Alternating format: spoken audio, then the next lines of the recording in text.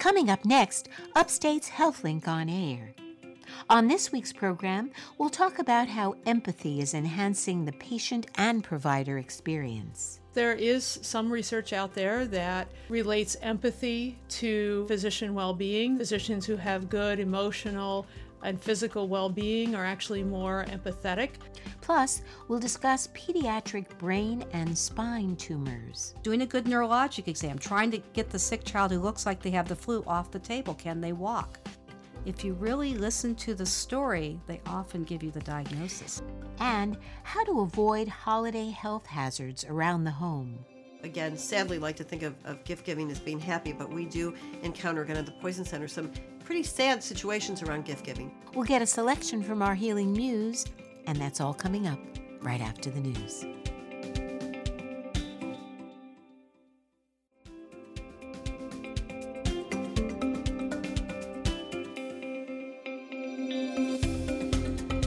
This is Upstate Medical University's HealthLink on Air, your weekly dose of information about health and medical issues affecting Central New Yorkers from the region's only academic medical center.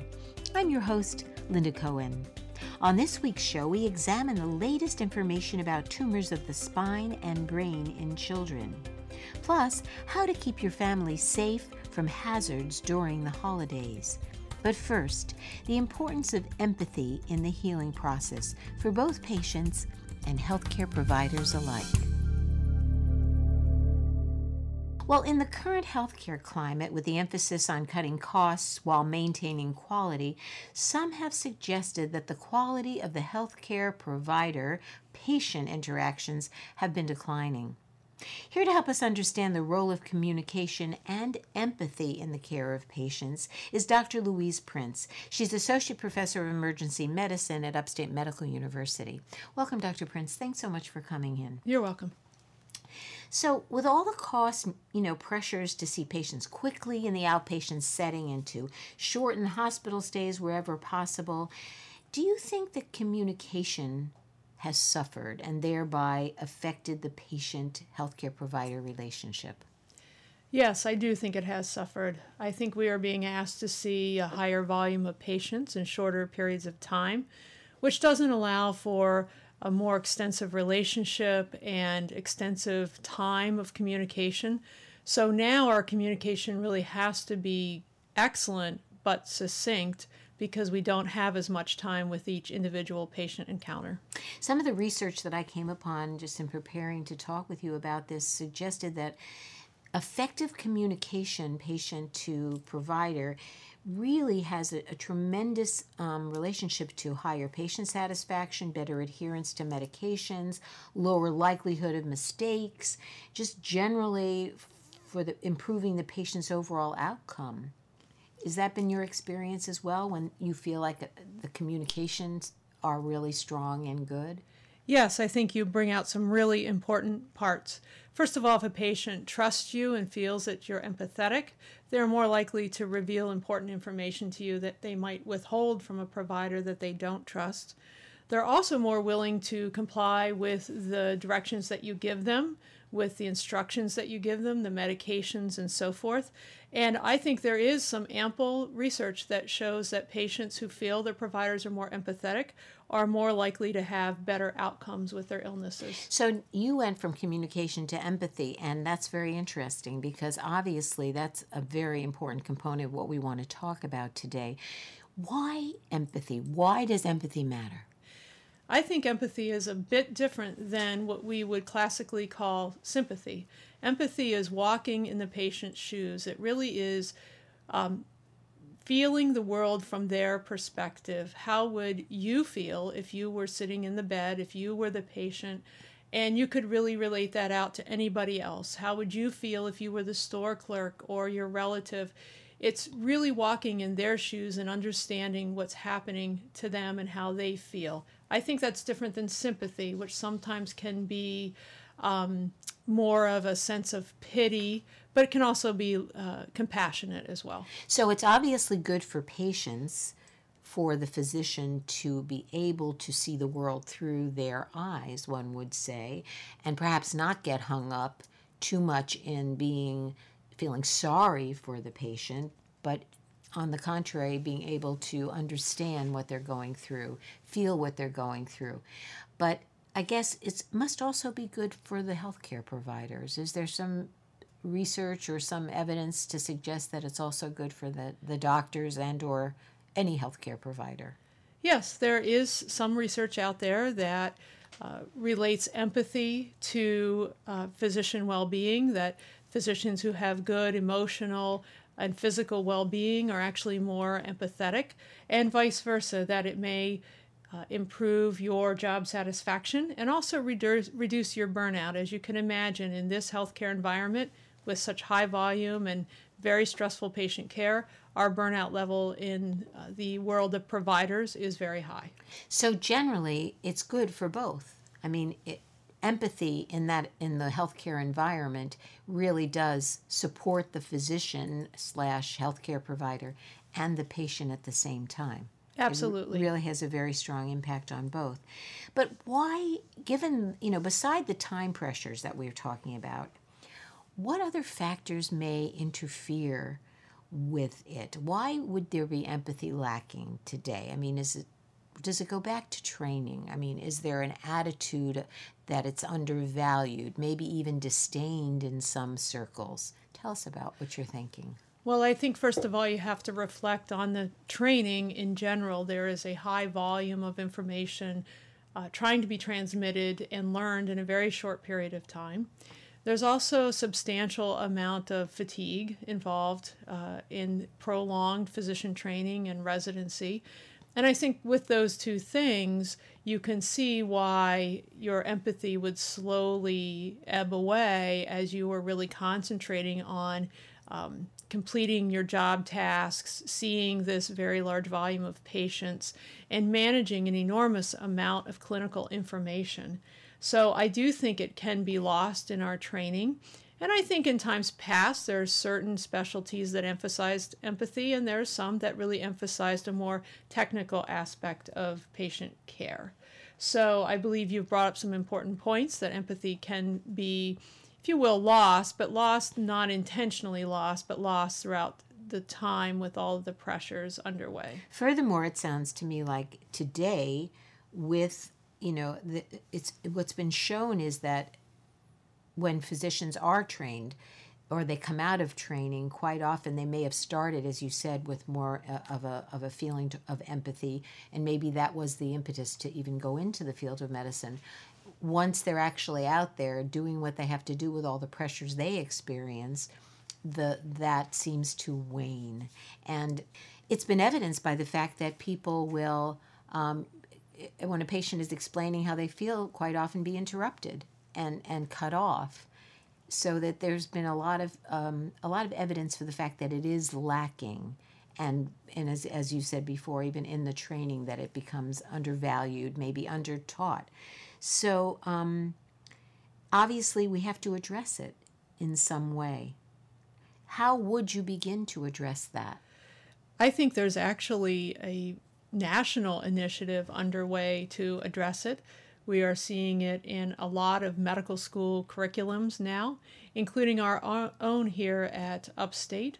I know that, for instance, the Department of OBGYN has introduced some initiatives for patient shadowing. And inside our own Department of Emergency Medicine, we have begun some initiatives for patient shadowing of our medical students. If you look throughout the literature, there are quite a few medical schools now who have incorporated this into their curriculum. And we also see a number of residency programs that are beginning to incorporate this into their curriculum. So it's becoming something that people are recognizing as having a potential win-win for both patient and provider. Yes, I believe so, and I think you've hit the nail on the head. It's both the patients and the providers who can experience the good aspect of retraining. If you're just joining us, you're listening to Upstate's HealthLink on Air. I'm Linda Cohen, along with emergency medicine physician Dr. Louise Prince. We're talking about the importance of empathy in health care. So you mentioned that it's being done. So I guess the question is, in medical training, can it be taught? I guess is the question. Is this a skill that requires a certain personality type, certain innate tendencies, trends, personality traits, or is this something that really can be taught? I believe that it can be taught. I do think there are a number of medical schools have instituted some very innovative and creative solutions for this. And I think the question is if we teach it and we do improve, can we sustain that throughout the clinician's lifetime? So I believe we're right at the beginning. There are some medical schools that are further advanced with this, but again, it's a creative solution. These aren't simple things like teaching anatomy.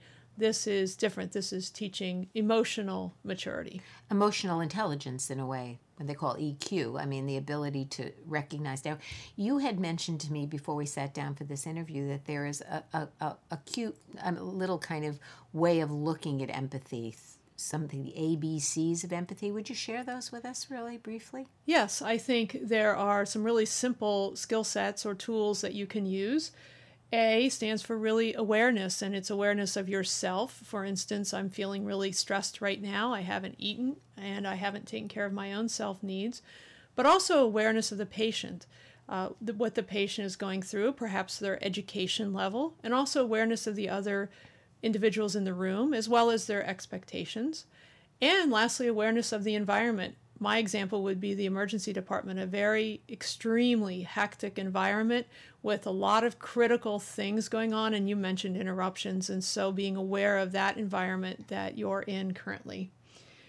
B would stand for taking a deep breath before we encounter our patients, and then trying to be present to them, present in this moment with them, listening to them specifically, and being there for them. And in my example in emergency medicine, that is very difficult. You mentioned task interruption. We have an enormous amount of interruption in our ability to communicate with patients. So reminding yourself to be present to them.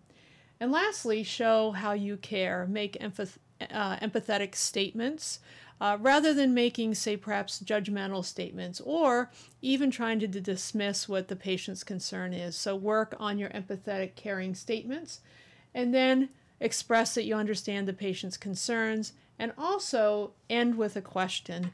Always ask the patient and their family if there's something you didn't address, if they have further questions. That way you leave it open to understand what their concerns are and maybe find out that they really did not understand your instructions or your diagnosis. So in essence, by following these simple ABCs of empathy, you could really instruct someone to kind of develop a more humanistic approach to a patient. Really, in a way, it's a little bit of a recipe book, but those are very profound suggestions as to how to comport oneself in a situation like that. Yes, and I think it's all about communication as well. Is there ever a time when you have too much empathy? I guess we've been talking about the benefits for both patient and for the healthcare provider, but I guess my question would be, is there a time where empathy could hamper your ability to function, for example, in a role as a physician or healthcare provider? And is there a distinction between types of empathy? I saw somewhere alluded to the difference between what they called affective or emotional empathy versus cognitive empathy. Help us understand, a distinction if there is one in that. Yes, I think that emotional empathy might become difficult for us as providers. We do want to feel that sympathy and sadness in our heart for what the patient is experiencing. But if you are drawn emotionally into the situation to the point that it disables you, then you would not be able to provide the care that the patient needs and really function as their provider. We need to be able to also make good decisions and help the patient through good decisions. So if you were emotionally drawn in to a point where it affected your care, then I think that would be a negative effect of empathy. Yeah, so it's a delicate balance to strike, especially if you develop a long-term relationship with a patient over many years, let's say in a primary care setting. The ability to maintain your objectivity while still being empathic, I think, is a challenge.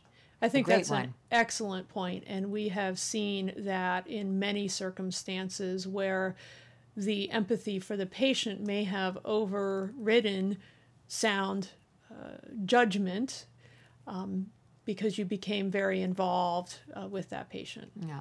So very little bit of time we have left. How did you get involved in this whole field? I think I had 2 or 3 different experiences. I do want to compliment a program at the Cleveland Clinic that they are working with providers to improve their communication skills and empathy. And that was very eye-opening. In particular, they had patients telling their stories there. But for me personally, it came from family members who were patients, and I was able to be with them, especially my own sister who suffered a tragic stage 4 cancer, and I was with her in a very large, very famous cancer hospital. And I was able to experience patient care from the family and patient's perspective. And it was very eye-opening, and I think it really changed my impression of provider empathy. And did it make you feel that they were being empathic or not? I thought it was a real mix. You were able to clearly distinguish the providers who were empathetic versus the providers who were not. And it was amazing how you could distinguish that in a very short time period when they were with her. Well, I so appreciate your coming in and championing this cause and also sharing your personal experience with us. It's very, very eye-opening, but also very, very important. My guest has been Dr. Louise Prince. She's Associate Professor of Emergency Medicine at Upstate Medical University. I'm Linda Cohen, and you're listening to Upstate's HealthLink on Air.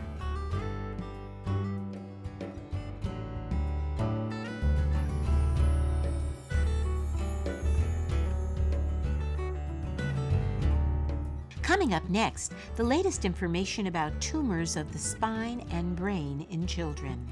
You're listening to Upstate's HealthLink on Air.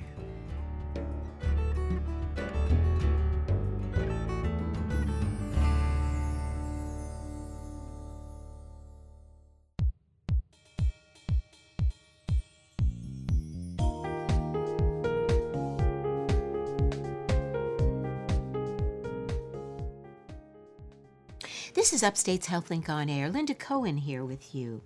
Cancers of the central nervous system, which is comprised of the brain and the spinal cord, make up about 25% of all childhood cancers.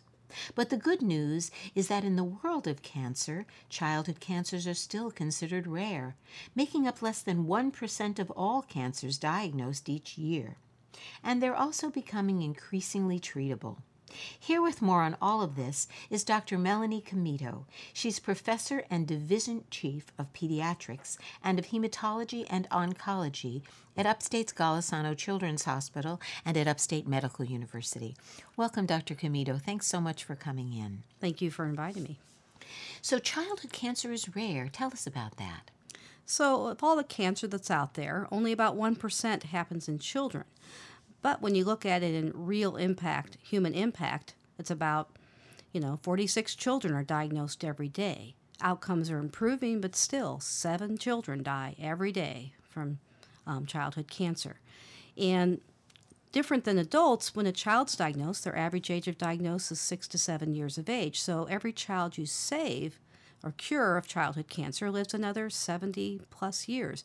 So when you're looking at years of life lost, more years of life are lost to childhood cancer compared to adult cancers other than breast cancer. I think that's a very key point. So the idea that it seems like it's only 1%, or we say rare, but the impact is very significant. Yes. So let's turn a little bit to cancers of the brain and spinal cord.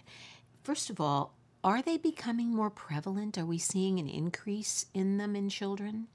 I'm not sure we're exactly seeing an increase, but there are certain subtypes of childhood brain tumors where we haven't made any progress. And so as we're improving the survival of childhood cancer in general, brain tumors have now surpassed leukemia as the largest cause of childhood cancer death. Really? So let's start talking so you can give us a little bit of an overview of the different kinds of childhood spinal and brain tumors that exist.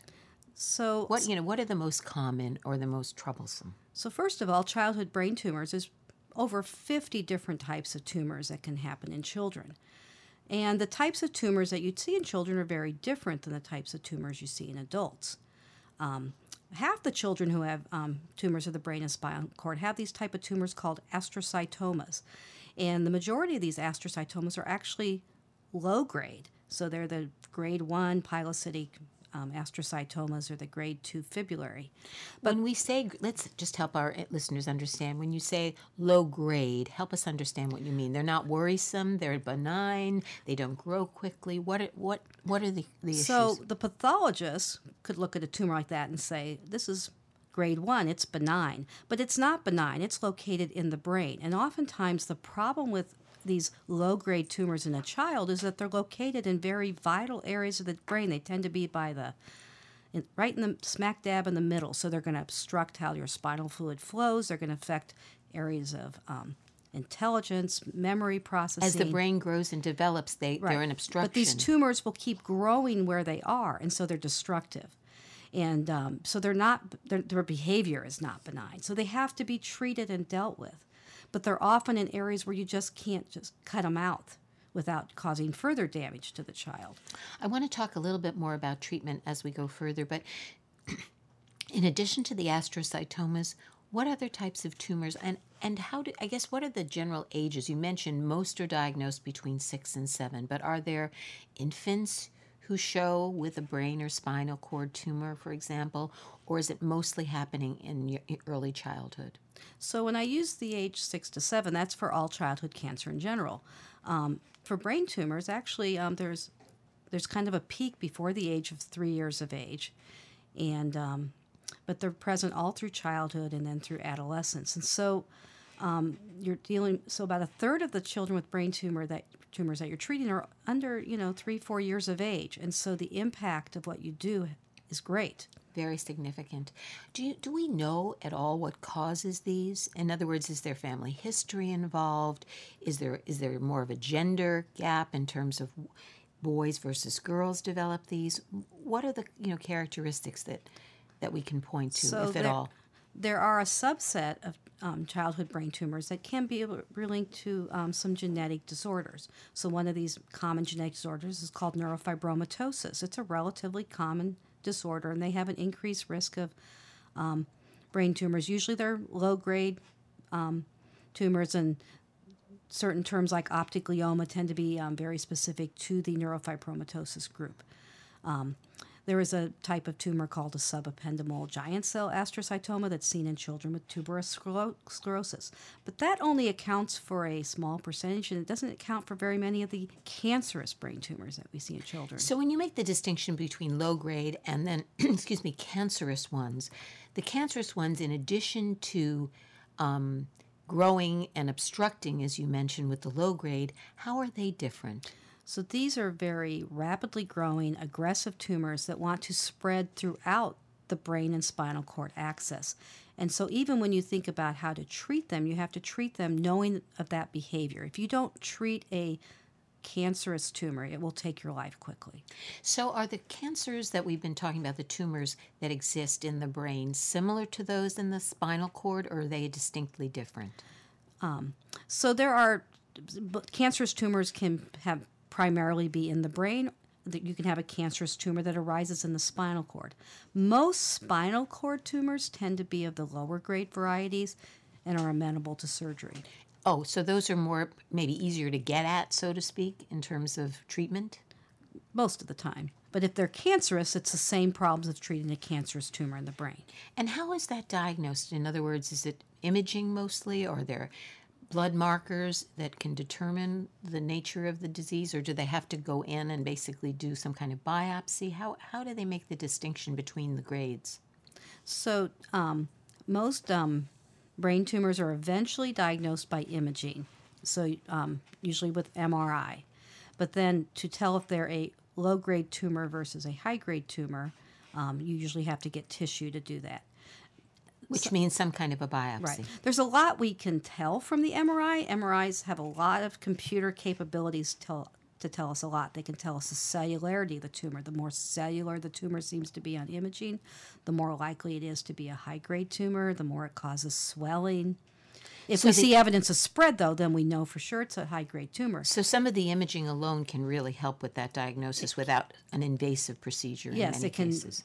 be suggestive. It's not totally diagnostic. If you're just joining us, you're listening to Upstate's HealthLink on Air. I'm Linda Cohen, along with pediatric oncologist Dr. Melanie Comito, and we're talking about cancers of the brain and spinal cord in children. So it's often said that children are not simply small adults. I know that's kind of a motto of people in pediatrics. So how are these cancers different in children than they are in adults? What are this how do the symptoms vary, for example? So children have a different array of brain tumors than adults get. Adults tend to have the glioblastoma is the predominant brain tumor in adults. And it tends to be located in the upper parts of the brain. In children, the location of the tumors is very different. They tend to be these central tumors, or they're in the back part of the brain by the cerebellum. And so the location is different. And if the location is different, the symptoms you present with are very different. And the symptoms you present with vary by the age of the child. The symptoms an infant would have would be very different if you were 12 years old. Right. So just in general, some of the symptoms that you might see you see seizures, for example, a change in mood in an older child? So seizures are actually not a very common cause of a common symptom of brain tumor in a child. Because these tumors tend to be in the back and the middle part of the brain, they tend to present with signs of high brain pressure. And so those symptoms can be morning vomiting, headaches. Eventually you will get decreased activity. And in young infants, it's the same symptoms they present with everything else that they have Irritability. going on. Irritability. But when you get into the school ages, there can be a change in school performance. Complaints of headaches, perhaps? Headaches, and the headaches tend to get progressively worse. And how about changes in vision or hearing? Does that occur? Depending on, if the tumor is pressing, these tumors in the middle brain can affect vision. If it's cerebellar tumors that are located very in the tight angle can affect hearing. But the other thing is that some of these central tumors, they can be pressing on that master gland in the brain called the pituitary gland. And so some children will actually present with hormonal symptoms. That can be like they all of a sudden stop growing. Really? Or they go through puberty too young in life. And so signs of abnormal hormonal things should make you think that the child may possibly have a brain tumor. So are these generally picked up, though, in childhood, or are sometimes a tumor can kind of be so quiescent that someone can grow to adulthood with a tumor in their brain, not knowing it? Most of the time, these tumors are picked up in childhood. And part of my mission as I take care of children with brain and spinal cord tumors is when I do education of like pediatric residents, I try to help them understand the signs and symptoms because these children come to their offices with the same complaints that all the other sick children come to your office. So what's different? What's different is it's teaching them that, if they have these symptoms, doing a good neurologic exam, trying to get the sick child who looks like they have the flu off the table. Can they walk? How to do a quick cerebellar exam, So you're checking things like balance, all kinds of other things that might suggest more of a central nervous system And the involvement. other key is listen to the parent's story. If you really listen to the story, they often give you the diagnosis. So let's get to treatment because I don't want to run out of time. We've said in the beginning that it's more hopeful, the treatments are more successful. Tell us about treatment today.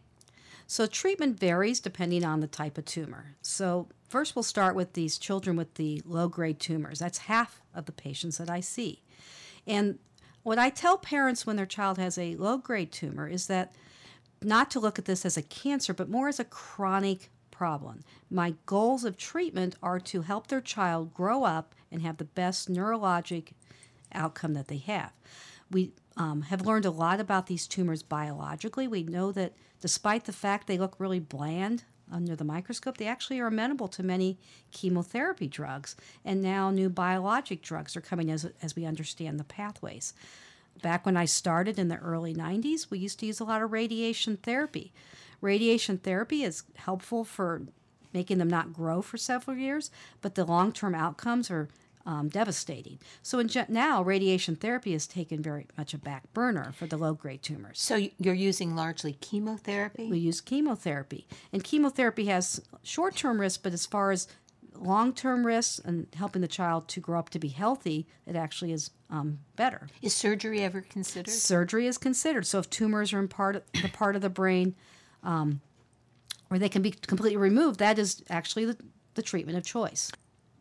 So in terms of children's needs here in Central New York, you've just come as the new division chief and professor of hematology oncology for the Cancer Center, and you brought with you a lot of new expertise, I'm sure.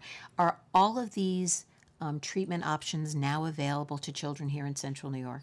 Yes, we have the capability of treating children with a variety of different types of brain tumors. We have a very good multidisciplinary team. We have pediatric neurosurgery. We have radiation therapists with expertise in children. We have excellent facilities in both neurosurgery and radiation therapy. And by our interactions with the Children's Oncology Group, we have access to clinical trials for those children who have the cancerous tumors, so that children can come here and get state-of-the-art treatment. But also I bring expertise where I've formed a nice network, and the neuro-oncology network is small, and we all know each other, and we're all very happy to talk to each other about our cases. Well, we're so happy you've joined us, and thank you so much for coming in and sharing all this with us. It seems to me that it's even though initially you pointed out that it's not that hopeful, because it really does, when a child becomes, a cancer patient, there's a really great loss potential there. But it sounds like we're doing a much better job in saving these lives. We are doing a much better job. Thank you so much. My guest has been Dr. Melanie Comito, Professor and Division Chief of Pediatrics and of Hematology Oncology at Upstate Golisano Children's Hospital and Upstate Medical University. I'm Linda Cohen. You're listening to Upstate's HealthLink on air.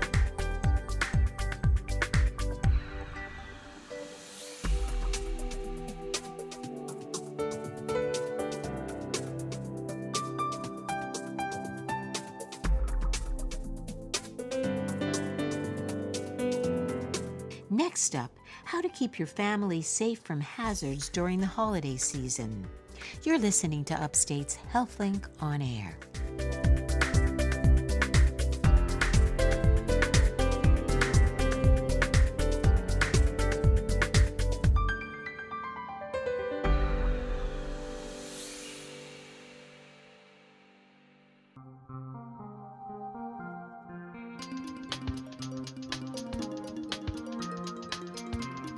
This is Upstate's HealthLink on air. Linda Cohen along with you. Holidays are exciting but hectic times.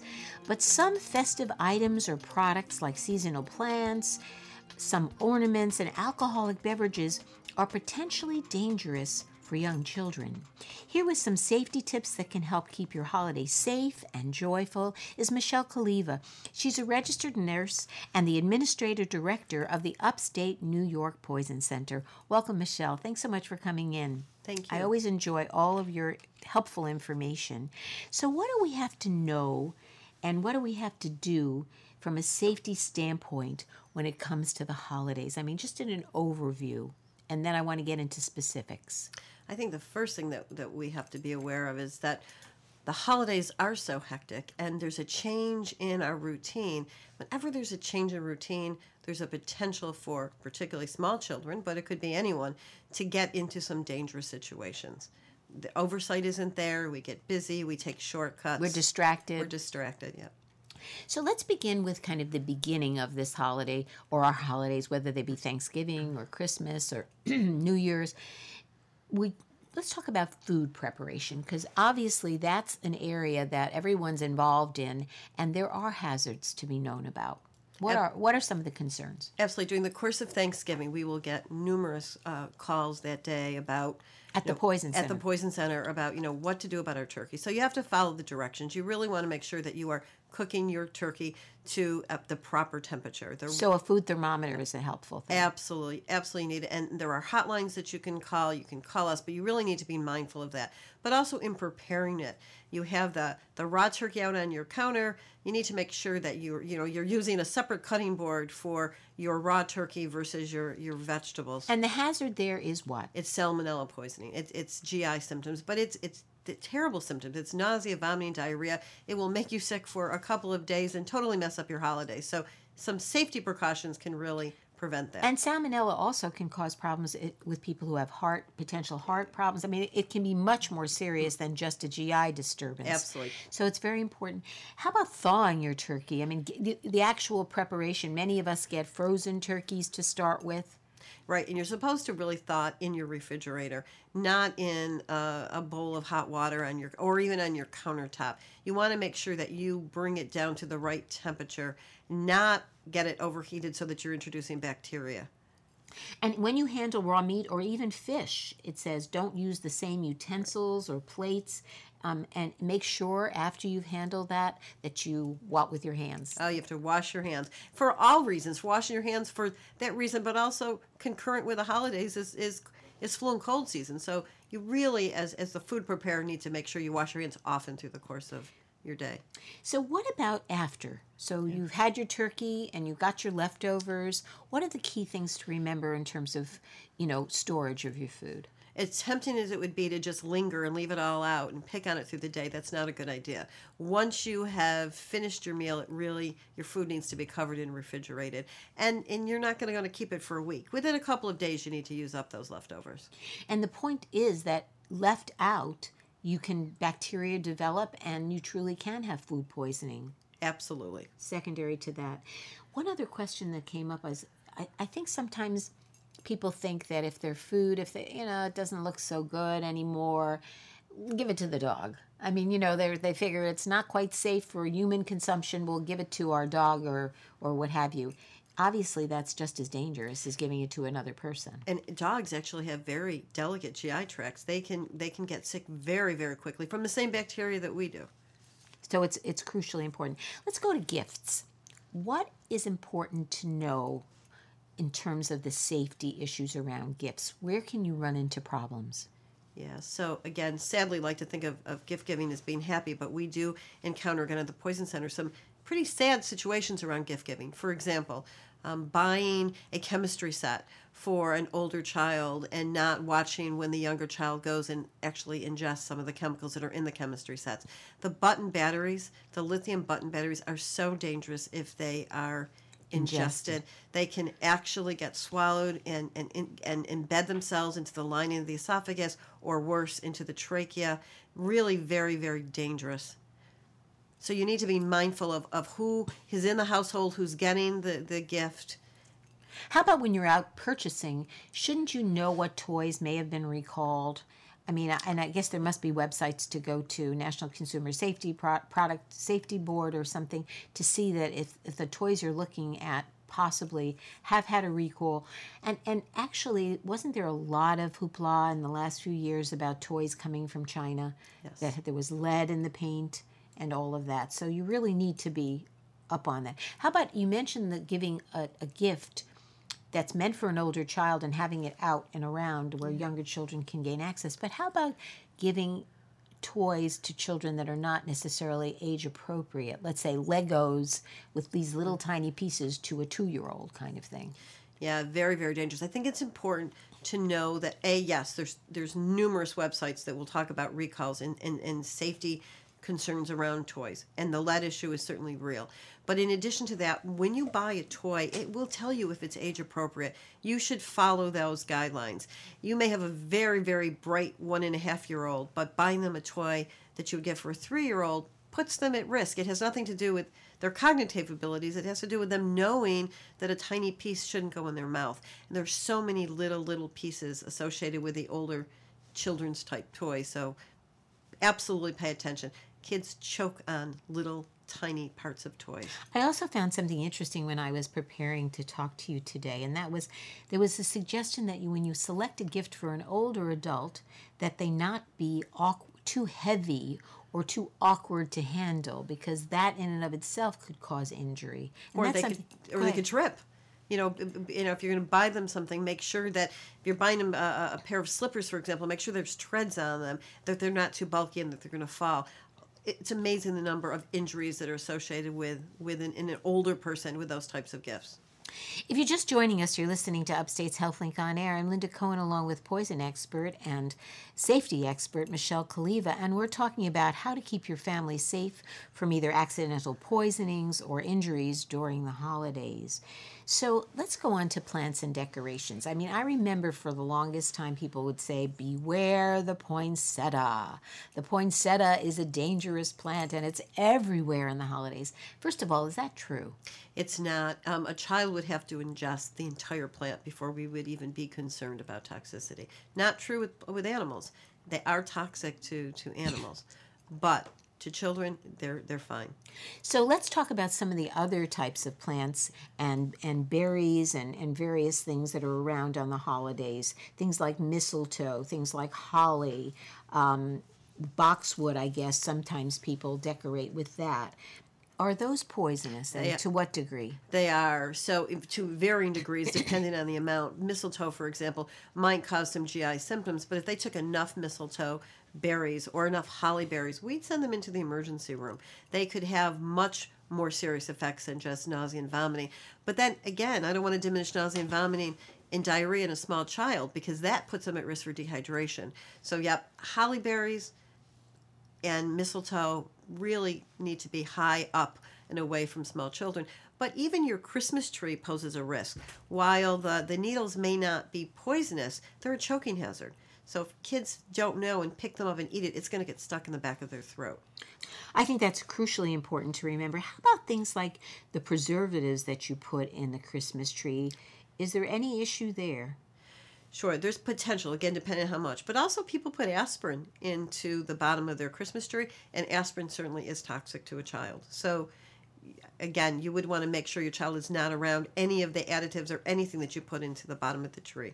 How about ornaments? I mean, especially old kind of antique or heirloom ornaments that may have small pieces attached to them. What have you seen with that? Yep, so they break and kids eat the glass. That's a problem. If you go way back, there are even lights that are lead-based, that the paint is lead-based, so there's a lead risk as well. Again, maybe not in your home, but maybe grandma's house or maybe great-grandma's house. I actually saw that lead can be found in some tree light wires, so that's something to really know about. How about things like icicles or tinsel? Again, choking hazards. Some of them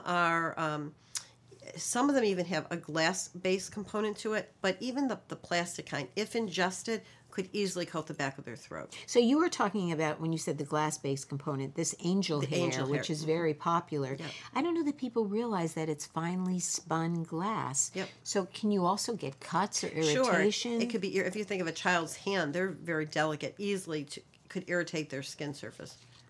There are a couple of other things that strike me also that are always around on the holidays, things like candles, for example. So obviously, that seems like common sense, but it seems to me that candles could really present a tremendous hazard. Sure, of course, they're obviously a fire hazard. Again, a small child's not going to know enough to not stick their finger in it. But also, some of the, along the line of candles, made me think of potpourri and the essential oils. They, too, can pose a problem. They can be an irritant if they're ingested, if they're swallowed.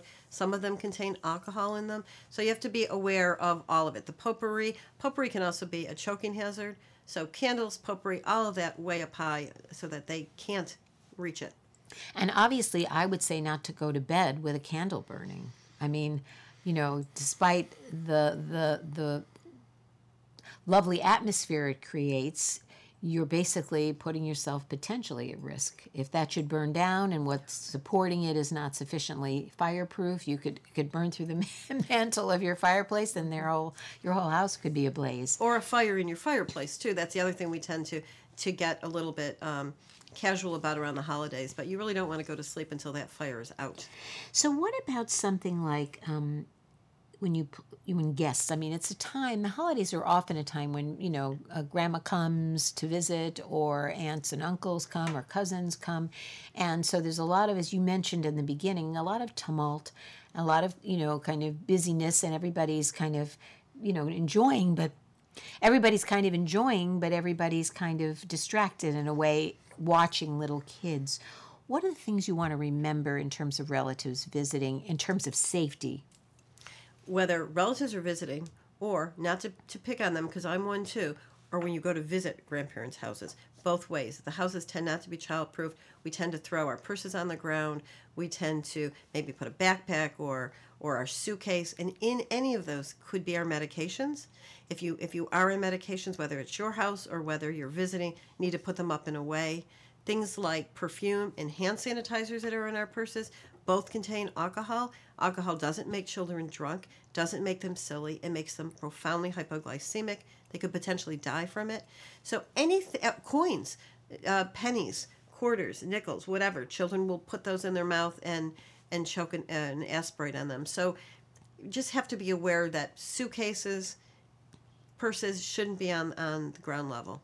Not within reach, and things reach should of be a child. locked or put Locked away. up. How about this idea of, you mentioned alcohol having a toxic effect on children. How about the importance of emptying partially filled glasses of alcoholic beverages, not just leaving them out? Right. When you're having, guests or what have you. The stories that we will get on New Year's Day, from parents that will call and say, we had a party last night and we left just a little taste of wine in a wine glass and our child got up before us and drank it. That's dangerous. That's risky. The other thing that contains alcohol that we sometimes forget is like extracts. So peppermint extracts, vanilla extracts. If you're baking and you have your children around, that's wonderful. But if they pick it up and swallow it, they're at risk for, actually with peppermint, they could actually burn the back of their throat. It's very irritating. Wow. Their mouth gets really hot. Plus there's the alcohol. How about ashtrays? Now, I know we've had less and less people smoking, but we still have people smoking. Is that something very important to be cognizant of, and emptying and making sure that those are not within the reach of children as well? So 3 butts of a cigarette is enough to send a child into an emergency room. 3/4 of a fresh cigarette is enough, and I need to caution people with the e-cigarettes. The liquid nicotine in the e-cigarettes is deadly. They need to keep that up and around, off the child's reach as well. Well, in the little bit of time we have left, let's talk about our pets. Yeah. Because our pets, you did mention poinsettias are dangerous for pets. What other things should we be thinking about when it comes to our pets? Well, I worry greatly about chocolate. Chocolate in dogs are dangerous. Again, lots of calls around dogs getting into chocolate. It's actually deadly in dogs. But really anything. Dogs, too, can choke on pieces of from the tree or angel hair or the tinsel. So if your dog gets into anything, there are a couple of different animal poison control hotlines. You can always call us as well. And if we can't help you, we'll refer you to one of the animal hotlines. Well, that's really, really helpful and very, very important for all of us to understand so we can keep the holidays happy for all of us and keep our families safe. And I thank you so much for going in. So basically, if you follow these kind of safety tips and safety rules, hopefully you can avoid any kind of disaster or problem during the holidays. Once again, Michelle, you're always full of very, very helpful information. My guest has been Michelle Kaliva. She's the Administrator Director of the Upstate New York Poison Center. And once again, thank you. I'm Linda Cohen. You're listening to Upstate's HealthLink on Air.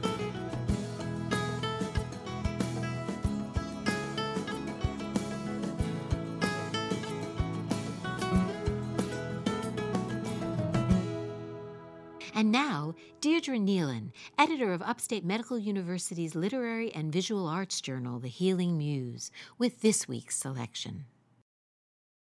Thank you, Linda. Jordana Gilman is a third-year medical student who hopes to specialize in women's health. Her poem, She Says, He Says, Emily, is both an auditory and visual delight. Our radio listeners must imagine each stanza reflecting the 3 speakers who are talking in parallel but not connected conversations. Here is She Says, He Says, Emily. I hope you'll see that the overall effect of this poem insists on our human connection. Overheard in the hospital gift shop, overheard in the clinic office, on the phone with my friend Emily. She was born on my bathroom floor, she says. He's been trying to die since the day he was born, he says. They found the cancer last night, Emily says. My granddaughter, my patient, my friend. And her mother, my daughter, and his mother, my patient's mother, and my mother, Emily says. She couldn't take care of her. She couldn't not take care of him. She's coming to town to take care of me.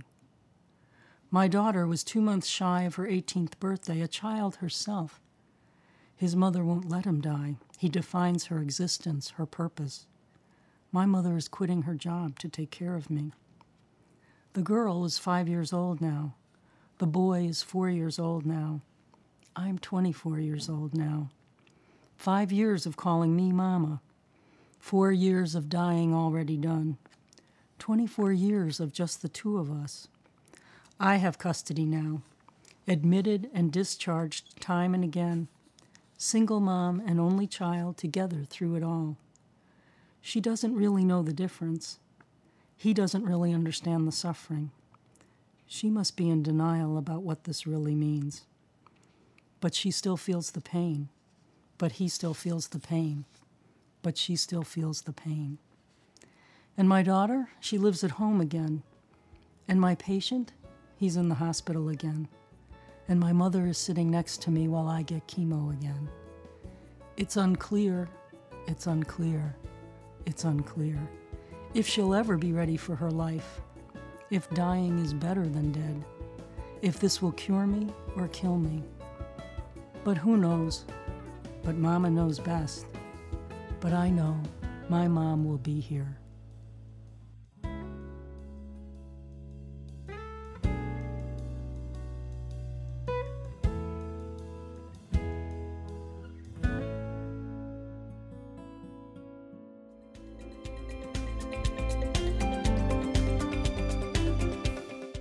Thank you for joining us for HealthLink on Air, brought to you each week by Upstate Medical University in Syracuse, New York. Join us again next week when we revisit the concept of altruistic organ donation and how it's saving lives today. If you'd like to listen again to this week's show, you can find a podcast of it on iTunes. Just search for HealthLink on Air. That's all one word. And to keep up with all the goings-on at Upstate, you can find us on Facebook, follow us on Twitter, or why not check out the What's Up at Upstate blog? That's at upstate.edu/whatsup. I'm Linda Cohen. Thanks for listening.